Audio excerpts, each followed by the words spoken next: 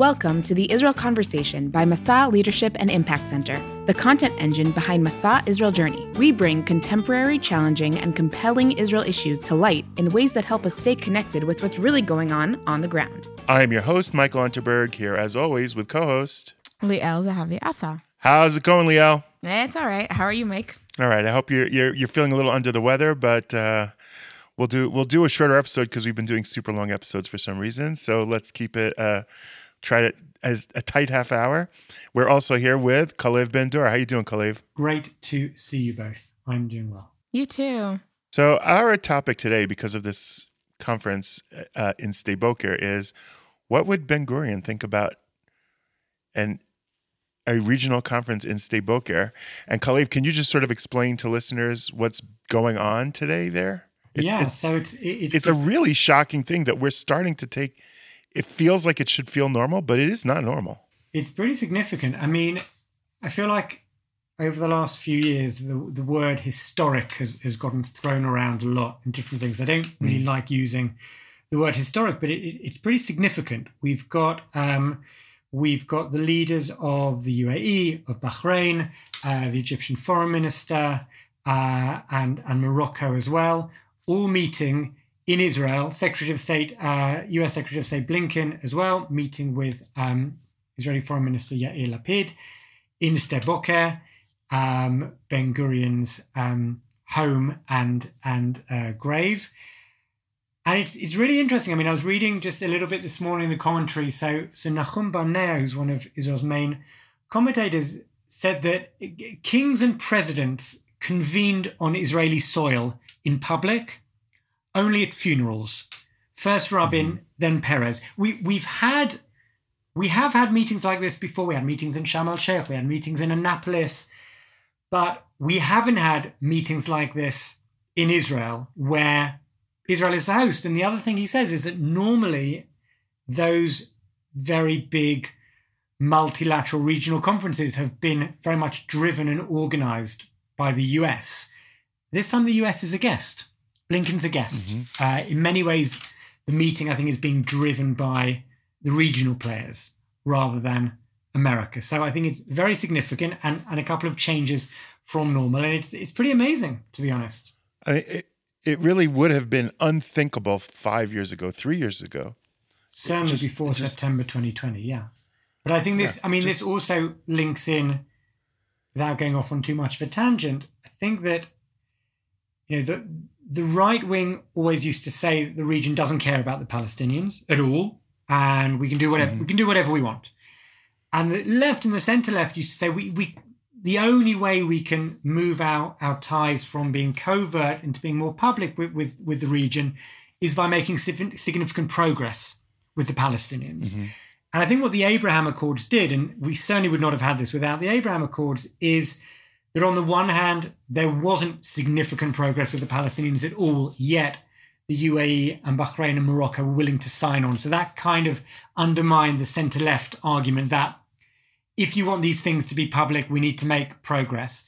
But the right, who were pushing annexation and who were saying the region doesn't care, etc., that was also undermined by the Abraham Accords. So I think the Abraham Accords are very much the cornerstone upon which all of this gets developed. And I also think it's interesting in relation to the different arguments between the right and the centre and the left over to what extent is the Palestinian issue intimately connected with our ties with the region. And I think the answer is it's arguable. It could be argued either way.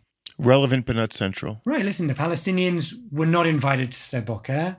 They probably would not have come anyway, but they're not going away.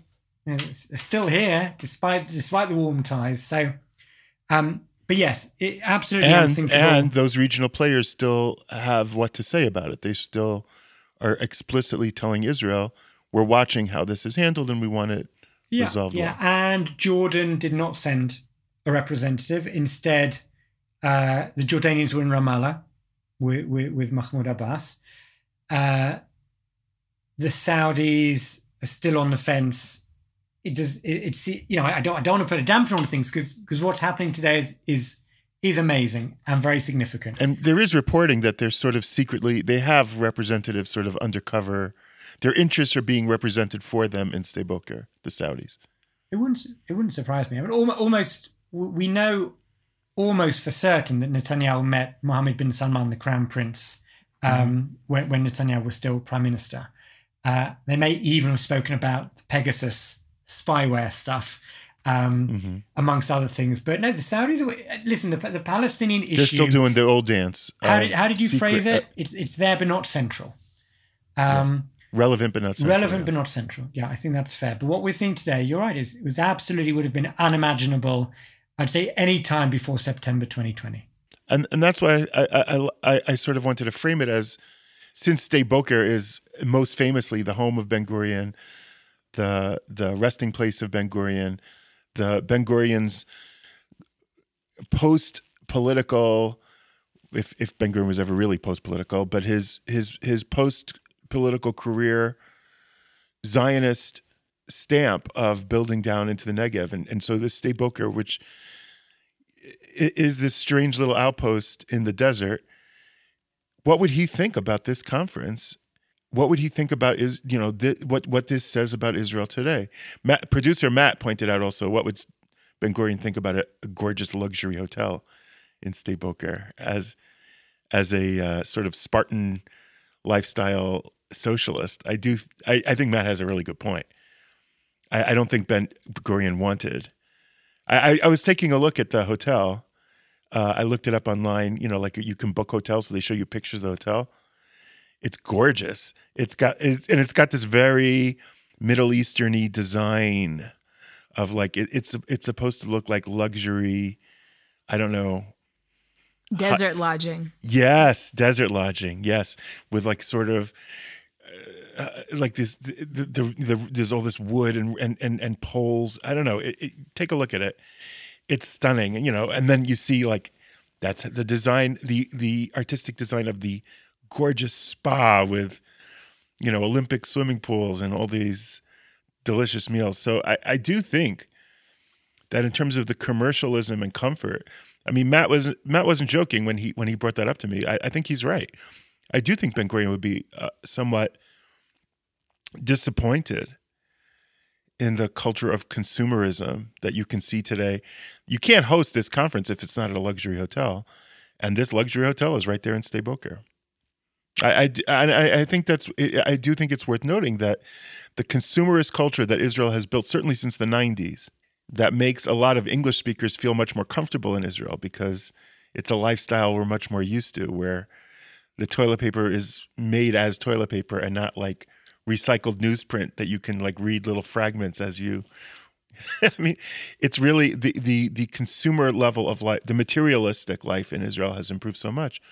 Don't you guys think Ben-Gurion would be not maybe offended is too strong a word, maybe not for Ben-Gurion, but don't you think he and the founders would be somewhat, I guess, disappointed in the what they would see as an incredibly luxurious lifestyle?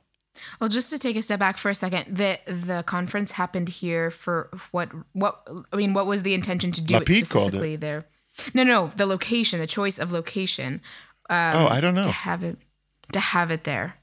I think Lapid came up with the idea. Jerusalem, I don't think the leaders, they wouldn't have come. So then what are your options? I guess you've got Tel Aviv, you've got Eilat. So I think Ben-Gurion came up. I think Lapid came up with the idea, and I guess it works as well. I guess it works. And I'd probably make a distinction between Yeah. capitalism as opposed to socialism and consumerism. I agree with you. I agree with you about the consumerism in Israeli society. I think we shouldn't be too anachronistic about this. When did Ben-Gurion die? In 69? 70? Over 50 years ago. Countries change. I think it's unrealistic to expect they wouldn't change. And I think if we had classic socialist state as founders imagined, I think a lot of things we have here that have been very successful we may not have. That's different in my mind to consumerism, which I think we've adopted from America. I don't know if that. I mean, I guess we could all maybe put a different time, maybe beginning in the 90s, maybe later, and that it would probably disappoint the founders. Yes, absolutely. Yeah, because it's not just. Go ahead, Leo. No, I was gonna say on one hand, I also very much agree, and also I can also see Ben-Gurion very much in favor of the purpose of this conference. Mm-hmm. And despite the fact that, we're not living in an entirely socialist state, as he probably would have envisioned and hoped for.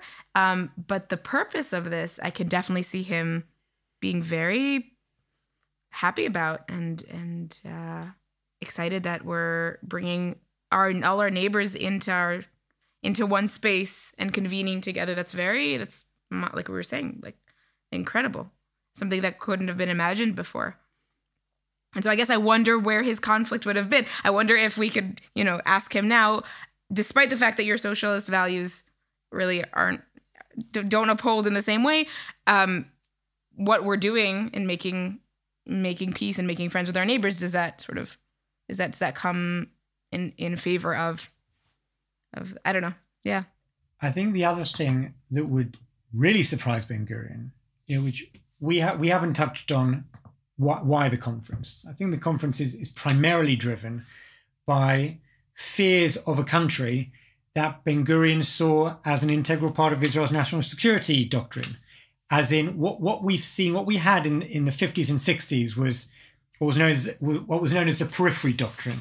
And it was based on this idea that the countries immediately surrounding Israel, Israel's neighbors, Egypt, Jordan, Syria, Lebanon, Iraq to a certain extent, are our enemies, and they're not going to stop being our enemies anytime soon. But the countries on the periphery, Turkey, Iran, to a certain extent Ethiopia, we do have a possibility of getting close ties with them. And therefore, for several decades, Israel really prioritized strengthening relations with those countries. And with Iran, that ended with the Islamic Revolution in 1979. And with Turkey, I mean, one of the times I was on, we talked about Herzl going to Turkey. It's had its ups and downs, but certainly wasn't as close as it once was. And what we've really seen recently is in some ways the inversion of the periphery doctrine, that if in the past our close neighbors were the enemies and our further off neighbors were potentially our friends, now Iran is the main enemy. And Egypt, there's peace with. Jordan, there's peace with. Now the UAE and Morocco, there's normalization with. So I really think if you would have told Ben-Gurion that there's going to be a conference with our near neighbors and the Gulf states because we are worried about Iran, he would have been completely shocked by that as well. But a lot of things happen in 50, 60 years. We shouldn't be that surprised, but that would, who our friends are and who our enemies are would absolutely have surprised Ben-Gurion. Just to read, by the way, from the Declaration of Independence, which he obviously read out loud back on May 14th, 1948, I think it's a relevant paragraph.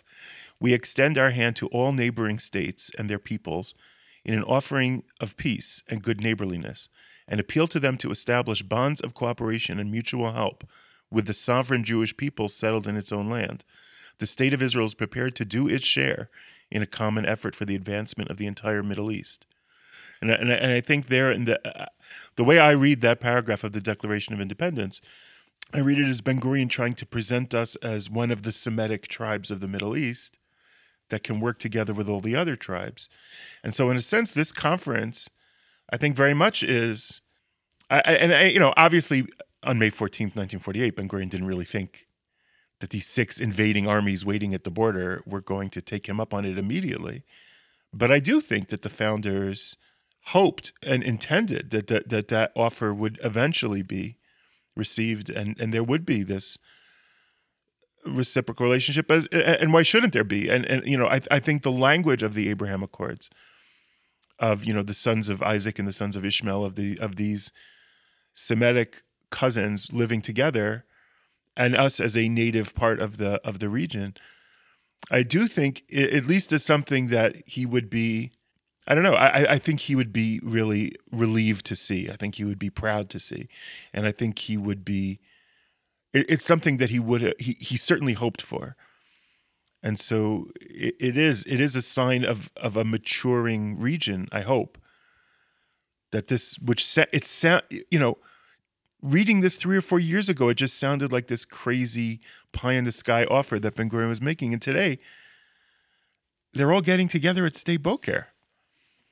It's just crazy, right? It really is wonderful. Well, I think the other thing about the Abraham Accords is that they have also facilitated a further warming of relations with Egypt. Egypt's not part of the Abraham Accords. Egypt, in fact, we just had the anniversary of the peace treaty with Egypt. For many years, it was a cold peace. Recently, based on greater shared interests, it's become slightly warmer. But the Abraham Accords, you're right, Mike. The fact they were phrased in that way, as these are children of Abraham, and that all the children of Abraham have origins in the region and are maybe even indigenous to the region, that is a further step than signing a cold peace with Egypt or even a warmer peace with Jordan. It's a further step than that, and that in and of itself has then facilitated a closening of relationships with Egypt, I think you could argue. So, right, it's like recognizing Israel as locals. Yeah. Which, going back to Ben-Gurion, I wonder if that was I wonder if he would have aspired to that. Even though, because in some ways, I mean, in many ways, he was so not Middle Eastern. He brought so much of the West to Israel, and just him as in his life as an individual, he was pretty Westernized. He was very biblical, in comparison to being here. Right. But local to the Middle East, I don't think he was. The biblical is different than being sort of culturally local to the Middle East. Yeah, I think yeah. No, I think this conference is and the Abraham Accords in some ways is saying, okay, we're recognizing you, Israel, as local to the Middle East. I mean, he wasn't. Which maybe couldn't have happened in Ben-Gurion's time. I think you're right that he was obviously Westernized, influenced by certainly socialist thought, but he wasn't. He was a Turkish attorney, like he did train because he certainly wanted to adapt and become Middle Eastern, and he wasn't in the Canaanite fringe of the Zionist movement per se, of the the radical, let's undo all of the Jewish diasporic parts of our identity, and he wasn't quite that radical. You're right. He did retain his, but he did have this sense of an indigenous people returning home being very important to the Zionist mission, and to see it reflected back finally after so many years is very powerful. Although, of course, the motivations, as Kalev is pointing out, the Debbie Downer of it all, of the fears of Iranian expanding. Iran has been, the Houthis from Yemen have recently been hitting Saudi targets very hard, including areas, hitting major utilities like oil and water. Like the Iranian proxies are doing real damage and punching really hard, possibly because they think Ukraine is a distraction. They can get away with it. I don't know. And we may have the removal of the IRGC, the Revolutionary Guards, from America's list of. So I'm certain that came. I'm sure everyone laid into Blinken on that. That's why he's here to a certain extent, right? To take that hit, and the working on the peace deal with Iran that is very contentious in this neighborhood, and he's sort of, I assume, smoothing the ruffled feathers of those concerned, if not really taking a beating from everyone saying, "What are you doing? Like you guys have your interests from 6,000 miles away, but we're the one here in easy rocket range." So that's also why I found it easy to believe that the Saudis were somehow being. We're communicating through even this conference to Blinken that the region's very uncomfortable, and what you were pointing out before, Kalev, that it's not only a local initiative as opposed to an American initiative. It's the Israeli initiative. This was Lapid's baby, this Sde Boker conference, is this growing sense in the region that America's just not a reliable. It's a necessary ally that in giving military aid to the Gulf states and to Israel and to Egypt, it's absolutely America's the indispensable ally, but it's also not a super reliable ally. In some ways, that does reflect Ben-Gurion's time, by the way. Yep. Say more. America became a reliable ally really in like around 67, post 67. Even later. But before later. No, Yeah. I think after 73 really is when Israel fought 67 with French weapons. Yeah, so that is true. Both of those points. I think an integral part of Ben-Gurion's national security doctrine was needing a close alliance with a superpower. So, as you said, for the first 20 years, that was France. To what extent France the superpower, I'm not sure, and later it was America. But this idea that we have to rely on ourselves, absolutely, that was also an integral part of Zionism. But we need closeness to a major power was always a cornerstone also of Ben-Gurion's doctrine.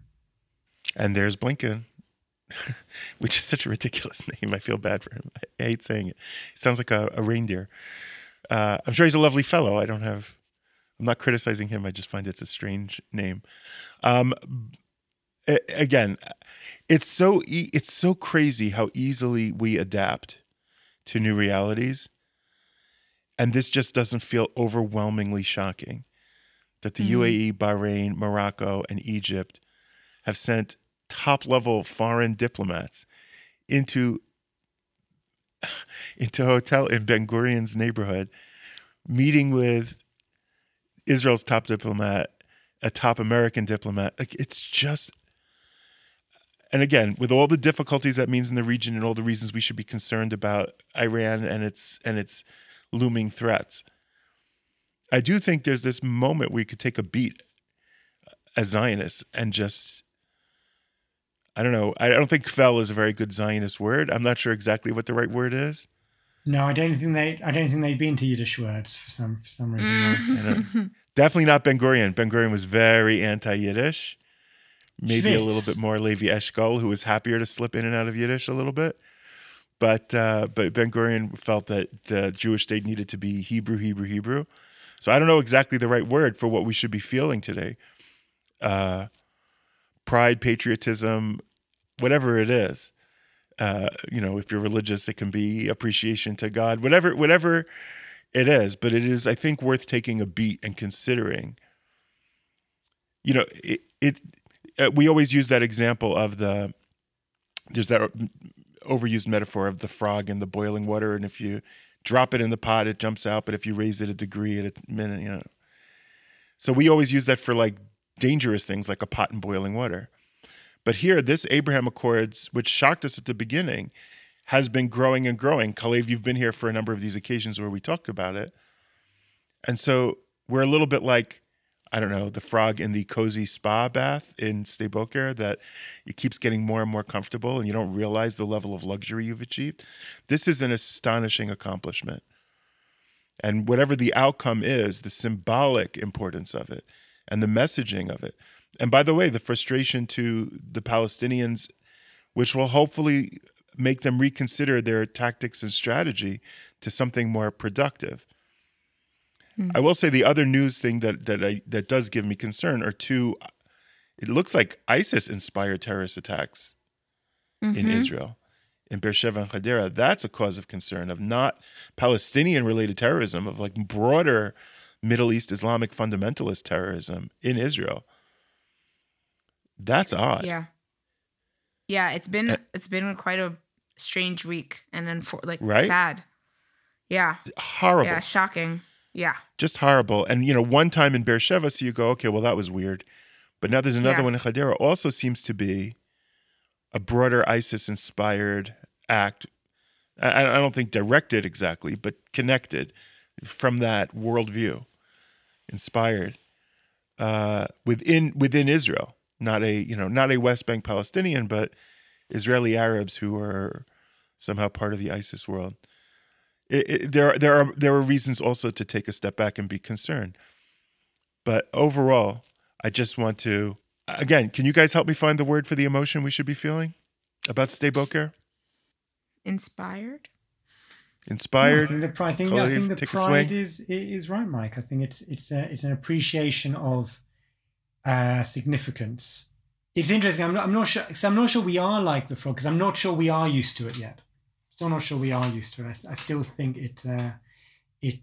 it's seen by Israelis as something very exciting. But again, the underlying issues facing Israel in some ways, whether that's, I don't want to be Debbie Downer, whether that is the Iranian nuclear project, which may well get a boost if some sort of poor deal is signed, whether it's the ongoing lack of progress on any sort of Palestinian issue that might threaten Israel as a Jewish and democratic state, whether it's the tens of thousands of missiles in the north that Hezbollah have, many of which are precision guided.